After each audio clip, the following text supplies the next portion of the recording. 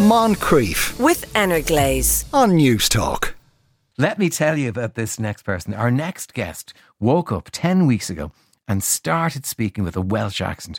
She has never been to Wales and has no connection to the country. Zoe Coles, good afternoon. How are you today? I'm okay, thank you. How are you? I'm very well. I can hear your Welsh accent straight away, Zoe. It's a good one, isn't it? It is. I have to say, if you're going to wake up with a foreign accent, a Welsh one is as good as it gets, I think. Yeah, I think so. So tell me back to take me back to 10 weeks ago. What was going on? So I suffer with functional neurological disorder, and I've had that for 1.5 years, and nothing really happened. I just woke up. What is that exactly, though? So functional neurological disorder is where the brain isn't sending and receiving signals in the correct way. Okay, and how does that kind of manifest? How would someone know they have it? There's lots of symptoms. It's the second most common reason someone visits a neurologist. It's actually I never knew about it when I first got it, but then when you start talking, there's a lot more suffering than what you think. Symptoms can include seizures, paralysis, tremors. There's lots. Right. How did you know you had it? So I woke up with slurred speech, and I was a bit confused, almost like I'd had a stroke. Right. But I hadn't. It was just a case of past trauma and stress had brought it on, and woke up speaking with slurred speech. Right. And this is about 1.5 years ago, this one, you had the slurred speech, right. And what do they do when you present with that? What are they able to do for you? It's not NHS funded, and there's not actually a lot of help out there for people with functional neurological disorder. It's quite a complex, and not many doctors and neurologists actually know about it. There's not enough research, hence why I'm trying to get more people to know about it. Okay. So then 10 weeks ago, you wake up with this. And was it literally as simple as going to bed in the evening with... Yeah. You had a kind of a Lincolnshire accent, had you? I did, yeah. Just a typical British, just normal, boring accent. Well, yes. And I literally went to bed and I woke up the next day and was presented with this. Right. How did you react? How did you discover this? Was it the first person you went to speak to? Suddenly you thought yourself, hang on a second.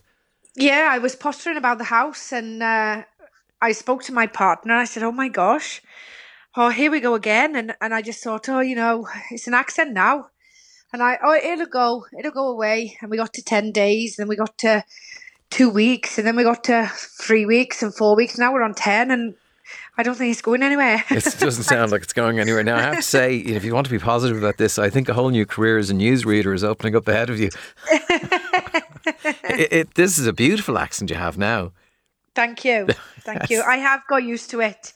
I have adapted to it. What can you do? I feel like in life you have to play the cards you're dealt, and that's what I've done. I just had to get on with it. Right. Is it impacting you? I mean, are you able to work and everything? So I've come out of work. I'm going back, but I took some time out because of people's judgments and anxiety and just I was scared to go to work because so many questions, you know what I mean? And I get it. People don't believe that you've just woke up with an accent. It is quite difficult to believe. It's a really rare thing to happen. But it has happened, and I just didn't want to have to keep explaining myself to people. So I took some time out because I work behind a bar. So I took some time out, but I think I'm ready to go back now. Okay. Did you go to the doctor when this happened? I did. What did they say? Honestly, he said, I don't know what to do. I've never, ever come across this in all the time I've been a doctor. What do you want me to do? Is what he asked me. Right. God, that's not a great help. No. There isn't another doctor you could go to, is there? So no, it's neurologists I need to see. But I'm kind of like, I've done an appeal that I want to find a neurologist that wants to study this and wants to research it, because it's not it's not a normal thing to wake up with. I mean, who on earth wakes up with a totally different accent? No. It's rare crazy. enough. I have read other stories of other people waking up with completely different accents, and I know it's very, very rare, but when it does happen, it tends to make the papers because it's so startling, really, isn't it? It is, yeah. But I suppose, though, is you're worried, though, that it's symptomatic of something, more worrying? Yeah. Because I've not had any tests as such. Like I've had a CT scan, but I'm finding it quite difficult to get an MRI scan, and I am petrified of an MRI scan. But to get them to help me get in one, it's proving difficult. Like, surely there's people out there that are scared of them, and they just a calming tablet or something just so I can get under one. But apparently FND and foreign accent syndrome doesn't come up in an MRI scan. So then my thing would be, I would like, other things, a brain nerve damage test or, sure, other things that can test the brain activity and stuff. I just don't think I should be left, and it just can't be left. Obviously, it's indicative of something going on in your brain. Yeah. You would have thought neurologists would be queuing around the clock to study this, because yeah, and yet I've not had one contact me to say, come and see me, and I would really like for one of them to just take the time to work with me to see what's happened to me. Yeah, because one of the places of research is the human brain. It remains an enormous mystery to us, and how it works so amazingly. This an opportunity for neurologists to see what on earth could be at the basis of this, and it must be tapping into your memory or something. Did you spend time in Wales at any point?